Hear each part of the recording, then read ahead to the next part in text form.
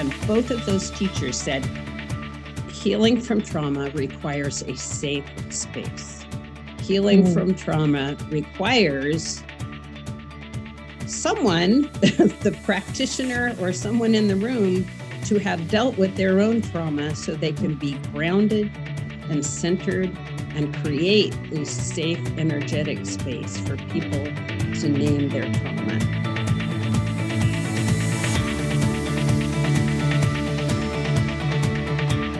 Greetings, everybody, and welcome to another episode of the Communitas podcast. I am so excited today to be joined by Leanne Williams and my colleague, Joy Preston. And we're going to lean into some fun topics today, everything from kind of church history to trauma to a number of other things. So I hope you enjoy this episode. And now I'd like to introduce Leanne Williams.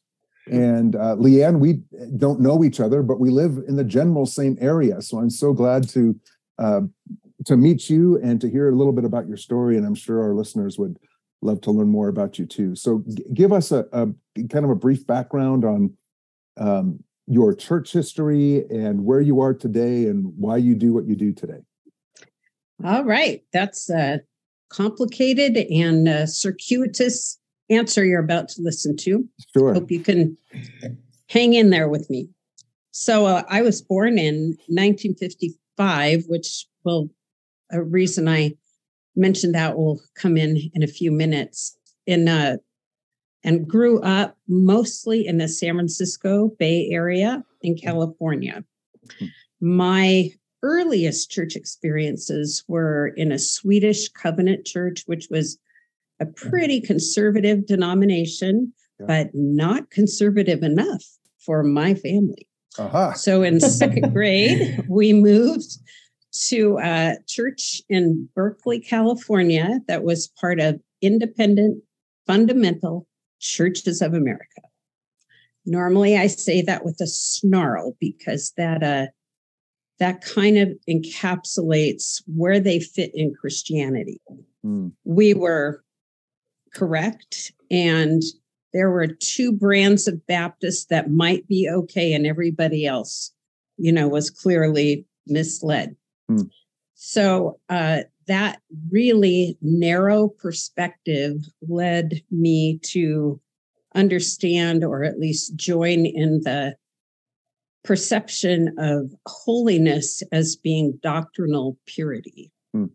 So if doctrinal purity is how you're going to judge, whether you're holy or not, well, certainty also becomes a huge value. So those were the driving values. And yet, in that church, there were precious people.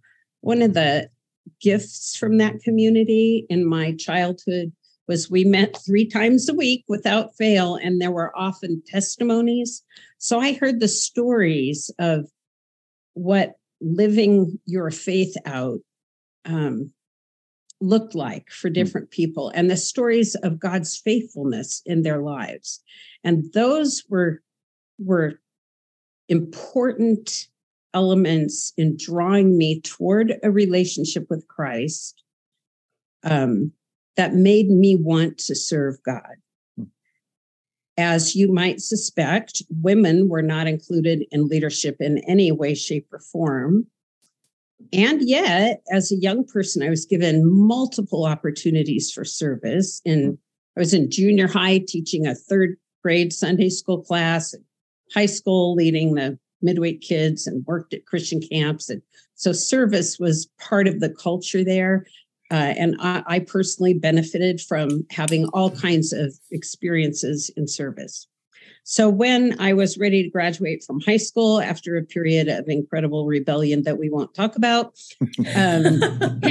Well, you were in Berkeley after all. Hey, it was required. Okay, so since you said that, I mentioned 1955 because as I was anticipating this question, here's this very narrow world in my faith community that was in the broader context of, I was 8 years old when Martin Luther King and John F. Kennedy were assassinated. And immediately after that, there was a free speech movement with, demonstrations and a response by police. So riots breaking out in Berkeley, and shortly after that, the escalation of the Vietnam War and all the demonstrations and trauma that came from all of that. And then the hippie movement in Haight-Ashbury. I was too young to be an actual hippie, but my sister was, in fact, a Haight-Ashbury's hippie, which we also won't talk about. Those were all pretty dark and bleak experiences, though when you're young, you're too stupid to note that. Right. So there's trauma there in that era of life, and no place to put it. No way, no vocabulary for it within the faith community. Now I'm kind of going off on where my current passion is. But so this larger social context of great upheaval and all kinds of collective trauma, and this very personal, very limited expression of faith were these competing elements of my life. But I did love God and wanted to serve God. So the only thing I could do was to go to Bible college and hope to find a man I could marry to become a preacher's wife or a missionary's wife. And so, of course, I did that. And I ended up in a Bible college in West Virginia, of all places. And that was probably the closest to study abroad as a kid who grew up in California could get in those days. So there I was in the Appalachian Mountains going to this college. And on the first day of my first theology class, the professor, a grizzly, short old guy, said, "Young people, question everything." And I thought, what? Question everything. Do it here and do it now. And I took that direction seriously and have been questioning ever since. Wow. So when that was worth your educational costs. It was. It was a pivotal moment in my life. Questions were not tolerated, let alone encouraged in this narrower way of expressing Christianity. So when I came back home, I clearly no longer fit in that little box. And I found a church that was a bunch of Jesus people, from the hippie Jesus revolution. Now there's a movie about era that had read the Bible and figured out, I guess before we start having babies, maybe we should consider getting married. And so it was just a whole bunch of young people that proliferated like rabbits. And I'd go to a Wednesday night Bible study, and there were so many little kids running around. I thought I would lose my mind because I had just gotten a degree in early childhood education. So I started a ministry at that point, even though it wasn't allowed with women to teach. Nobody was paying close enough attention. So I gathered a bunch of other young adults, and we went through a systematic theology together. And as we studied and learned, we wrote a 3-year curriculum for preschoolers. We had 60 3 to 5 year olds in the building at one time. They had to rent a house just for the preschool kids to meet in. That was my first amazingly fruitful experience in Christian ministry, and it hooked me. So I met my husband there. We were part of 3 different church plants in California. The last church we were part of, I was named the director of children and family ministry. And a couple months later, my husband's whole business moved from Berkeley, California up to Idaho. So we came with them and prayed on the way, God, whatever you want to change in us, do it. And God was so relieved that we were finally ready to let some change happen, I think, So we went to, long story, but I lost a baby right after we moved up here, a stillborn child. And my nurse invited me to church, and it was a charismatic church. Which was not acceptable in my narrow focus at that point. And yet I prayed, God, change whatever you want. So what I learned from that community was that you could come to a worship experience, to church, expecting to hear personally from God. That was a radical change for me. In my upbringing, we dug the truth out of the Bible, and that was the way you heard from God. And this was a personal, immediate experience of listening to God be your teacher and guide. So that was huge. We went to a bunch of different places and finally ended up in a Friends church. And to us, we thought Friends was just a wishy-washy name for happy church, not knowing it meant Quaker. Right. So I eventually came in contact with broader Quaker circles and began to really study that expression of Christianity. And it fits so well with who I had been all my life. They don't hold to a strict theology. There's a very broad spectrum of, Quakerism, all the way from evangelical to, Christocentric, but with very loose theology to people that don't even claim a Christian identity. And we are drawn together through values. And our common values are, see if I can say them in order: simplicity, peace, integrity, community, equality, and some add stewardship. And that's what holds us together. So it's a way of being, not so much a way of doing. Yeah. And I hear that in Communitas. Yeah. So in Idaho, I just had opportunities to serve in different ways. And at a denominational level, Quakers don't have what they would call a denomination, but a yearly meeting. And that different level, I started having some great opportunities for service, and people started naming my gifting to me in ways that my upbringing did not allow. Women aren't pastors. Women aren't, acknowledged ministers or leaders. And here I was being invited into this more open community. And honestly, you wouldn't think that would be a struggle, but it was. It was a huge shift in my life. So eventually I let God work in me, and people named pastoral gifting.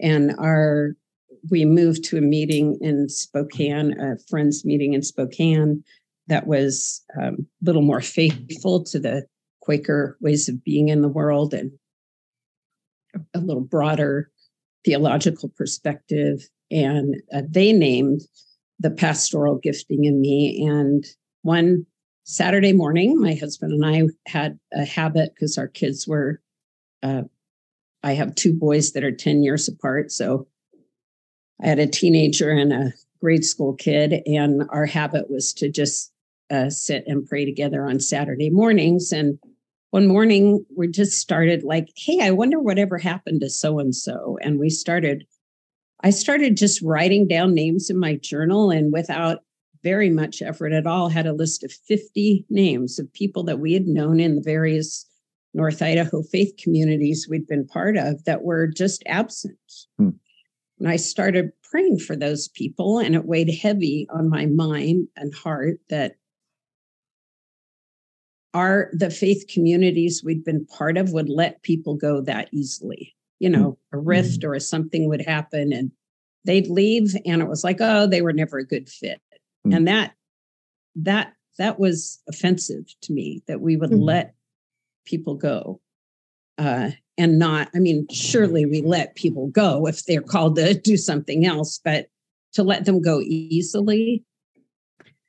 In that same period when we made the transition from one Friends church to another, Friends have a practice that they call a clearness committee, where if you have a huge life or any kind of life decision to make, you call a group of people together to sit with you before God and just listen and ask good questions. And in our clearness committee, when we were trying to decide, should we change churches, change meetings, one of the men said to me, Leanne, this is not a divorce. And I thought, it is exactly a divorce. I've committed my life to this group of people. They're part of me. And now I'm considering walking away. I can't do that easily. So that had been part of the background of why I felt so drawn to this list of people. So I didn't really do anything but pray, and they started showing up in my life. And I started meeting one-on-one. A lot of these people had homeschooled and were involved in the homeschooling community for a decade. And a lot of the people showing up in my life were those students or children in that homeschool that I was friends with their parents. But this is the younger people that are the generation of my children. And they'd been disillusioned and hurt. And, a lot of them felt like they were taught, if you just follow Jesus, bad's going to happen. And then life happened, and they were thrown and didn't know how to process that. And the church didn't feel like a safe place to bring your deep disappointments and wounds and huge struggles. And we just felt compelled to just open a space where and invite people to dinner. So we had Friday night dinners. And that group of people started with one young man and his 4 kids who'd recently, been divorced, and another young woman and her 3 kids who'd recently been divorced, and a lot of single parents. And I just made dinner on Friday nights, and we found a place to meet, and we just listened to each other. Sometimes I brought, a Bible meditation or something. And I think I've counted, we're on our 8th or 10th, depending on how you count an iteration of that group of people. There's one group of people, some new people come. Those people, that very first group of people left to go back to the churches that had hurt them. And that was exactly what God had called us to do, to build bridges for people to find healing and to reconnect. And we've been doing it for, 12 or something, probably more years. But where did it really start, and when does it become official? And now it's a web of a whole bunch of different small groups. We met with Joy and a bunch of other families pretty consistently. And it looked like, this is going to be church. This is our church. This is it. And then COVID happened, and we haven't reconvened. And it feels like a lot of satellite, everybody that was involved has their own group of people that they nurture or interact with. So we call that Friends in Common. And I thought we were done last year. And then we had overnight, we had a Quaker Women's Theology Conference that a group of women rented a Airbnb, and we met together. And I had my little written statement about, okay, we're laying this down, right? And they all went, no. We don't see each other on a weekly basis, but we're tied together in this deep relational way of being. And the way we experience Christianity or walk with God is really different. And that's caused us to choose different paths, but we're still connected. So it's just what a beautiful testament. Thank you for sharing that story. So many things come to mind. One is, I knew you looked familiar. We probably met at a Grateful Dead concert sometime in the summer. No, not me. That my husband. Yep. Okay. Gosh, you mentioned so many things there. One that kind of stood out to me was this concept of certainty. And the trouble with certainty is it's so darn confusing. So how did your transition from an environment that really kind of promoted certainty, or maybe we could call it a false sense of certainty, right, and where are you in that realm now? I mean, you must have experienced some, I guess, deconstruction and reconstruction of your own, right? Yes. And a bunch of different little vignettes. When we were still in the Bible church, sola scriptura, we need to be certain because we judge our holiness by doctrinal purity. When we're still in that frame, dear friends of my husband and I. We were both in their wedding, though we weren't dating at the time. He was a Baptist pastor and pastoring a church in a pretty challenging neighborhood in Richmond, California. And as he was preaching through the book of Acts, he came to an awareness for himself that maybe their gifts on their teaching on the gifts wasn't correct. And instead of teaching his new understanding and causing church turmoil, he resigned his pastorate. And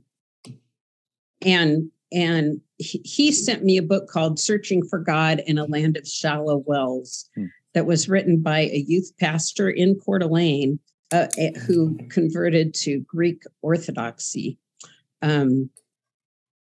So that's somebody I loved and knew who was saying, oh, everything that I've held tightly to, I'm letting go of. So if he did that, it gave me pause.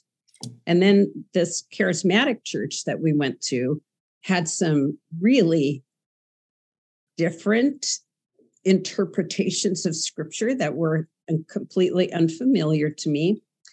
And so we made an appointment with one of their pastors and sat down for several weeks to listen to him explain their perceptions of how they interpreted Revelation, a bunch of different things. And I came away saying, you know what? I don't agree with that, but there's this firm hermeneutic there. Like he's not doing anything wrong. He's just coming out with really different answers. And that was a big deal for me. Like, is it possible to be a biblical person with a sound hermeneutic principle and come out with different answers? And once you open your mind to that possibility, they're like freaking everywhere. So right. Those were, so, and then I came under the influence of Quakers. I think that's a true statement. Yeah.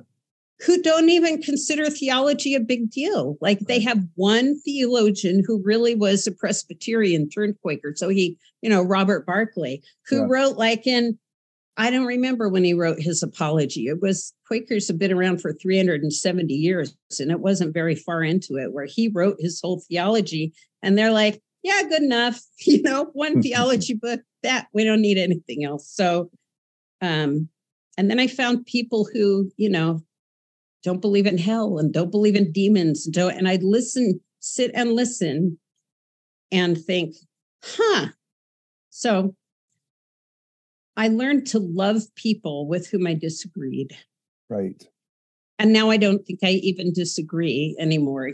I just love people and the variety. I think Brian McLaren's book, Generous Orthodoxy, was huge influence in my life. And started intentionally reading authors with whom I thought I would disagree and finding, oh, well, that's a good point. Well, how about that?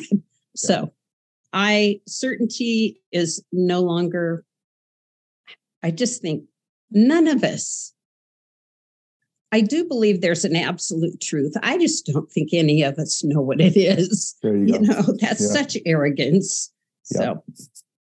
Yeah. Well, thank you for sharing that. I'm curious to learn a little bit more because I know recently that you've done a lot of research and study into trauma. Yes. And I mean, what you're describing, certainly the last 10, 15 years of having these meetings with folks that you used to see and no longer saw, and then hearing their stories. I'm wondering if that was the connection to your interest in trauma, because of trauma they experienced or trauma you experienced. And then I'd like to go a little bit deeper on that concept.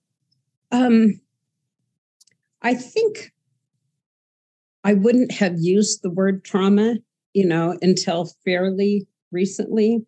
Wounded, we've been wounded by church. Okay. Yeah. But I had taught in North Idaho Christian School for 18 years when all of this ministry and bridges first came alive.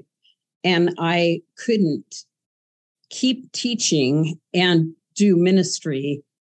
There just wasn't enough time and energy. So I resigned my teaching position And through a series, I thought I was going to be a bookkeeper again. And in the end, I worked for a chiropractor who encouraged me to become a massage therapist, which I did. So I went back to school, became a massage therapist to free up time for ministry. What I did not expect was for massage clients to show up with their soul. And I'd be working on somebody's spot very early in my massage career, very innocently one day. I was working on a lady's hip and said, well, when did you first feel this pain? And she broke into tears and started sobbing and talked about she had a difficult birth and that daughter she was estranged from. So this physical pain had a life experience connection. So I started here. I had a couple of months where literally every woman on my table had experienced sexual abuse of some kind. So it was through my massage work that I started understanding, oh my gosh, trauma is it's not these rare, unusual experiences, but this is part of our human condition. And I felt completely ill-equipped to meet people at that level. So I participated in a 2-year contemplative retreat program with a focus on spiritual accompaniment. And the cohort that I was part of, we were all healers of some kind, nurses, so that was incredibly helpful. So that was a step, and talked about trauma somewhat in those contexts. Recently, just in 2022, I did some traveling among Quakers and went to a Quaker Religious Educators Collaborative. I was their speaker for their annual session and this is the first in-person post-COVID meeting of that group. And this is a group that had people from Africa, a lot of Quakers in Africa, Cuba, many places in South America, all over North America, joining via Zoom and in person in North Carolina. And to listen to their stories, people had experienced communal trauma, from the pandemic, yes, from the changes. Change can be perceived as trauma or can result in trauma because things aren't the way they were. And we mourn that. So I think through the pandemic, I personally had long haul COVID. That was kind of a trauma for me. To watch your body betray you and not have anybody with any answers. So trauma was part of my became more aware because of my massage work, and then in community work at a larger, broader Quaker kind of interactions. I just keep hearing and seeing dysfunctional meetings, local meetings, or what you would call churches, and dysfunctional yearly meetings or denominations because of unhealed relational trauma. So that's what calls me to call us to pay attention. Yeah. You had mentioned to me, Leanne, recently when we were talking, some of the ideas or ways forward that you think we could do as gatherings of people, whether in communities or families or even businesses. Will you share some of those? Yeah, I spent a little bit of time just recently, wondering where has I been all these years that I don't know where trauma informed, the phrase trauma informed, it's among educators and healthcare workers. And my sister, who lives in Pennsylvania, had just started a new yoga class where the instructor, who was an ex-Marine, heavily tattooed ex-Marine, introduced himself as a trauma-informed yoga instructor. And I thought, where did this come from? Has it been here all along? And in fact, it was the Vietnam era where people first started looking at trauma. Peter Levine was one of the first trauma researchers in Berkeley, and PTSD was first, an official diagnosis in 1980. The Adverse Childhood Experiences Survey was published, I think, in 1997, something close to that. So it's been in this era. And I was just thinking about this morning, like, what has made us pay attention to it? And I've been thinking, okay, seems like an aside, but it might make sense in the end. Mm-hmm. This morning, I was sitting and thinking about the 20th century, that the very first people growing up in the beginning of the century experienced the First World War, the Depression, the Great Depression. Maybe they lived through the Second World War. My parents, so people, the generation that's not long on this earth right now, lived through in their childhoods the Depression, the Second World War. People in my era lived through the Cold War, where at school we had these, exercises of hiding under our desk to protect ourselves against atomic bombs. Right. Mm-hmm. Anyway, but I remember the fear of the Cold War era and Vietnam, and now our kids have experienced 9/11 and school shootings and mass, catastrophic global change, and warfare is always. So we have every human being in our country, maybe on the planet, has had communal trauma. And if we're going to be faith communities that attend to the health of the souls of the people, we have to pay attention to trauma. This last summer, I went to a Quaker training called Connection Rupture Repair, and they talked a lot about polyvagal theory. Almost that whole training was about acknowledging and learning how to process trauma. Then I went to a massage training, a Traeger technique, and that teacher talked about creating safe space. So both the repair rupture relationship and the massage training were like 2 weeks apart, and both of those teachers said healing from trauma requires a safe space. Healing from trauma requires someone, the practitioner or someone in the room, to have dealt with their own trauma so they can be grounded and centered and create a safe, energetic space for people to name their trauma. So that really has been the catalyst for a lot of reading. I want to read to you a couple quotes. I knew this was going to come up. Recently, I went to an online trauma super conference.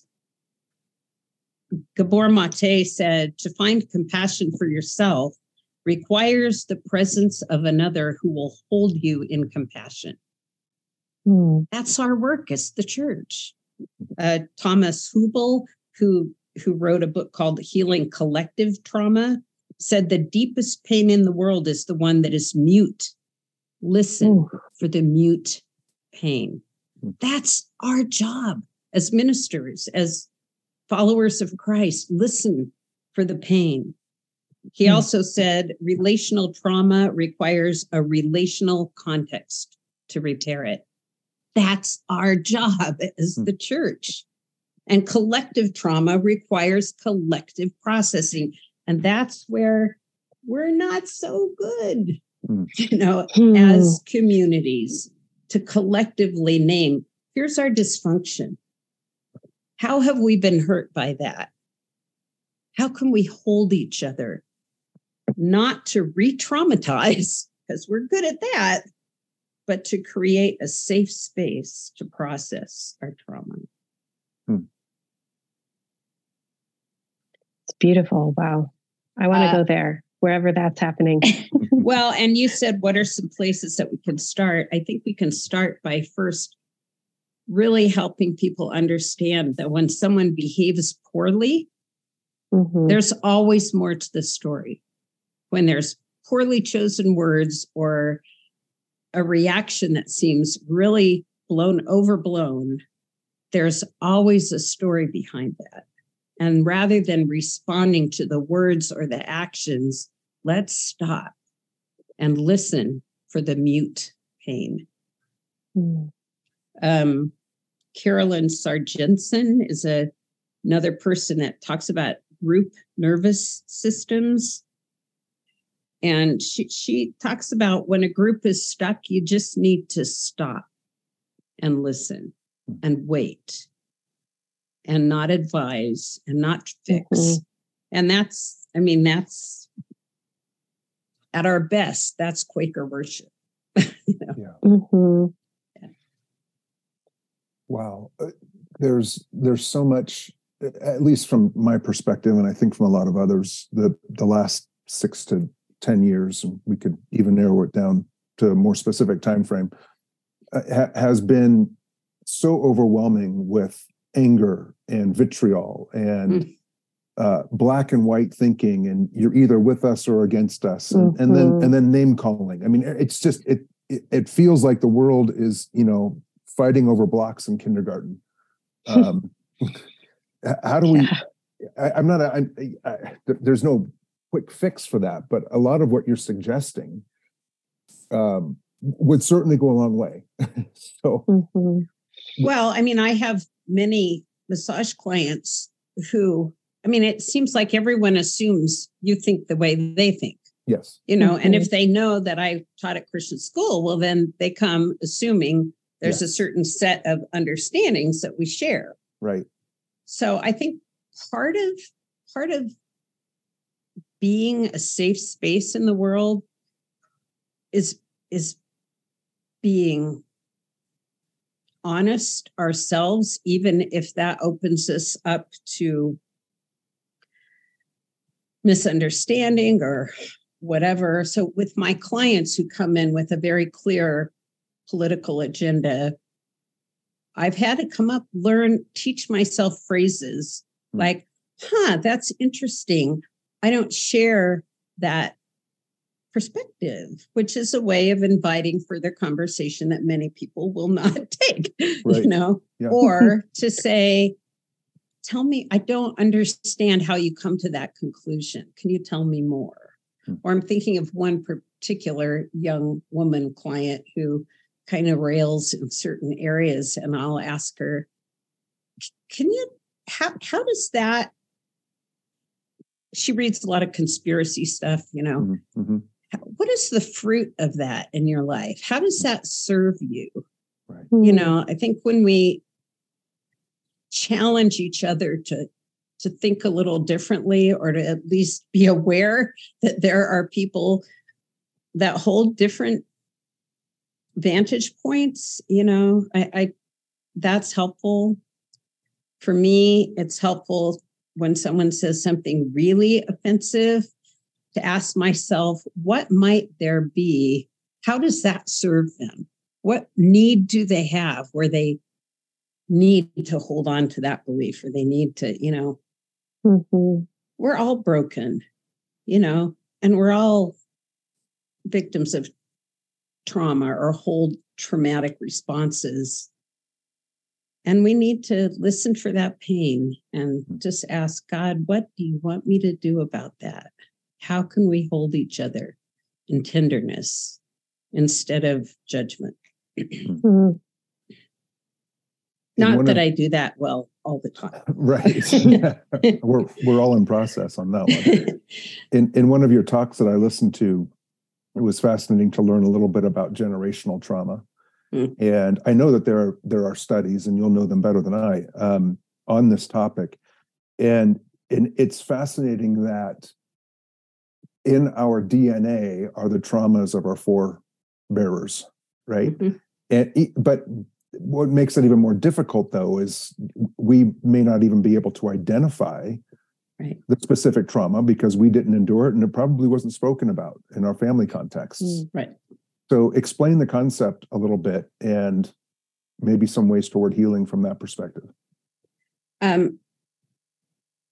I recently have kind of reordered this in my thinking in a Christian context. When the Bible talks about God visiting the sins of the fathers to the third and fourth generation. Right. Let's think about trauma. So great grandpa or grandma, is abusive in some way. That's sin.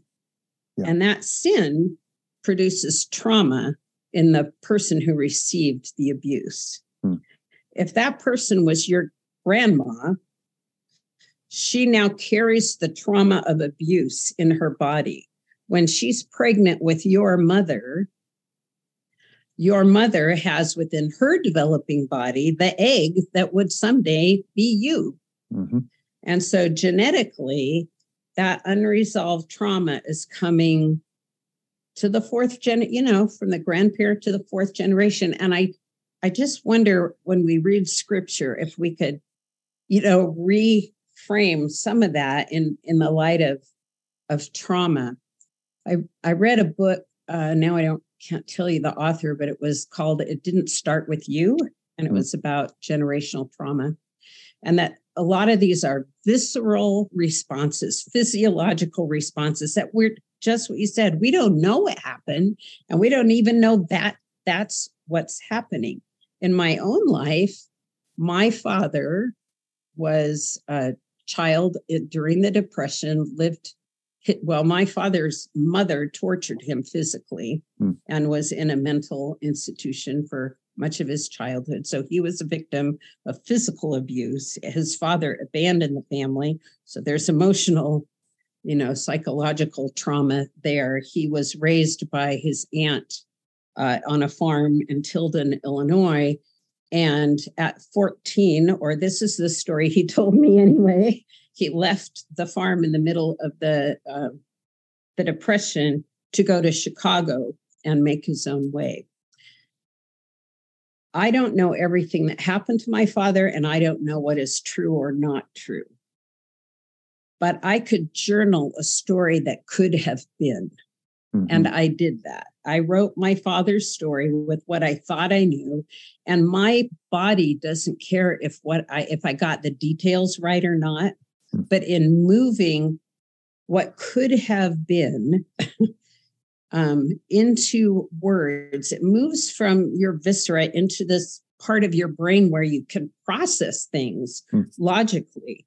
And so when you give language by telling a story, even if you don't know it's true, but if it could have been true, and if it feels true in your body, that creates a pathway for healing, because now there's a place to identify and to process what could have been. And for me, my entire life, I'd had dreams about being really hopelessly lost, and it was terrifying. And when I read that book and thought, where could this be generational trauma? Well, it could have been my dad as he made his way at 14 over hundreds of miles. He was probably lost and afraid. Is that his fear that I'm holding? Maybe. So I went through this process of journaling what could have been. And I haven't had that dream since then. In my son's life, he came to me one day saying, Mom, I keep having this, these memories of being beaten. And I know you didn't beat me, but it's really, he struggles with bipolar disorder, and he was really disturbed by that. And I said, well, let me just float this idea of generational trauma by you. And I explained what I just explained. I said, your grandpa was physically abused and your dad was beaten by, could it be? And it immediately connected and said, yes, that's it. It's not my beatings, it's someone else's, because neither my father nor my husband have really processed those kinds of traumas. So language is powerful and moves visceral, deep experiences into a different part of our brain where then we can think about it without the physical responses, or sometimes, EFT or tapping is something that's used with victims of PTSD. There's a really great online video of EFT being used with Rwandan kids who watched their parents from the genocide, watched their parents being killed. And if it helps them, and it's free and it's, easily learned. So there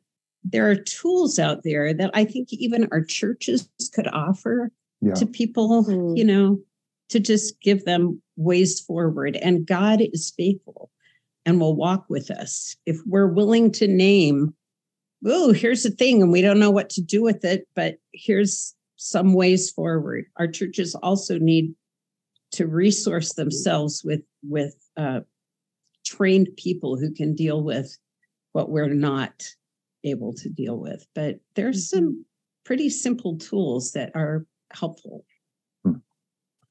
If listeners are interested, I found the book. It didn't start with you as Mark Wolynn, Wolynn.